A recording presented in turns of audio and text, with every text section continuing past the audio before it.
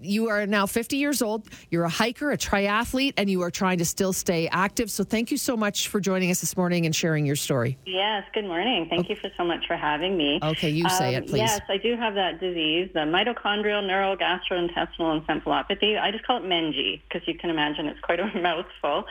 And it's super rare. I'm actually the first and only in your cousin province here in British Columbia. And at this point, I can't find any other Canadians with it. Really? Yeah, and there's 200 people in the world with it. So it's ultra rare. And actually on February 28th, it's Rare Diseases Day in Canada. But more importantly, for Calgary in particular, Mito Canada, we've got a big event called Mito Spin, and it's a national event. So spinning meaning like stationary bikes, pedaling on the spot.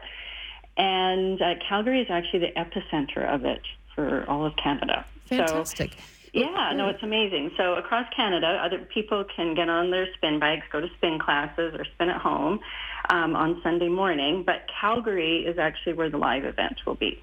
Now, what do we know about your disease exactly? Do we know anything at all? Is it genetic? Do we have any information with so few people that have it? Yeah, no, it is a genetic disease. Some of the things... Well, basically, it's a mitochondrial disorder. What's a mitochondrial disorder? Yeah, so mitochondria, they're basically the cells. All of our cells have mitochondria, all of us. And this is how I explain it to my kids. So mitochondria, they're like the power plant of the cells. So they give our body the energy it needs, like for us to talk on the radio right now, to laugh, to eat, etc.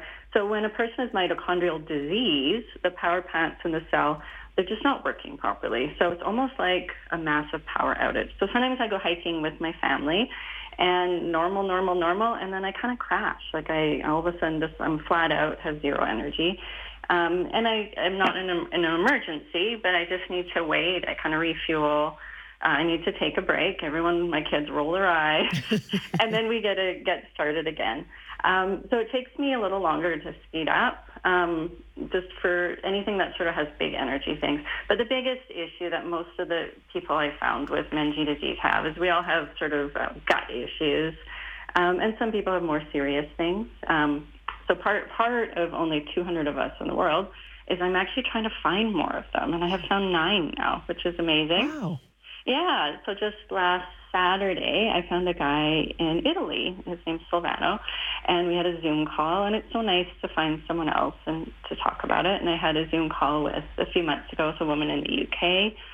I found a guy in India about a month ago. So it's nice when you have a rare disease to be able to find your community. Yeah, I get that. Do you know any stats about rare diseases? How many they are, how many people suffer from them, kind of thing?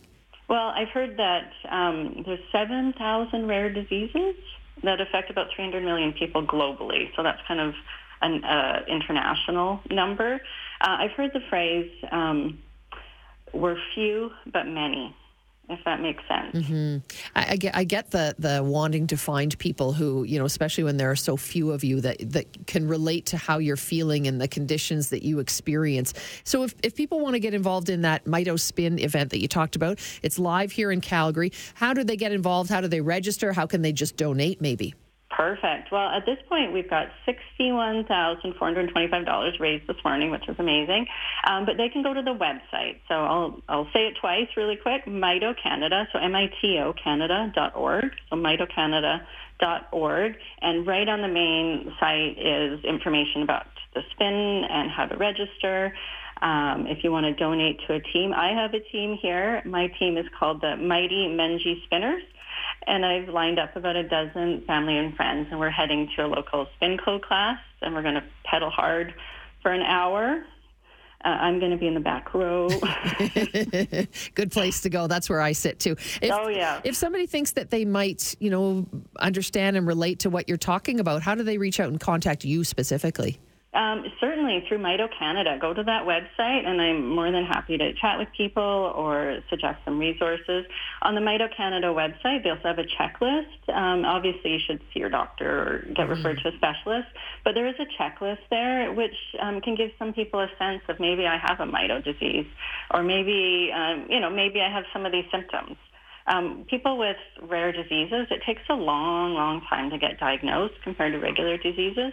sometimes it can take a decade. It's just because it's not obvious. I don't have any doctors who've ever heard of Menji before. I mean, they're secretly half excited because it's something new, humbly excited. But yeah, there's not a lot of information, which is why I also like reaching out to find other people. Well, great to chat with you. Thank you for teaching us a little bit today, and particularly ahead of February 28th, Rare Diseases Day. Thank you so much for your time, Hazel. You're welcome. Have a great day. Bye. You too. Hazel Curry, 50-year-old hiker and triathlete diagnosed with Menji. Again, you can go to mitocanada.org.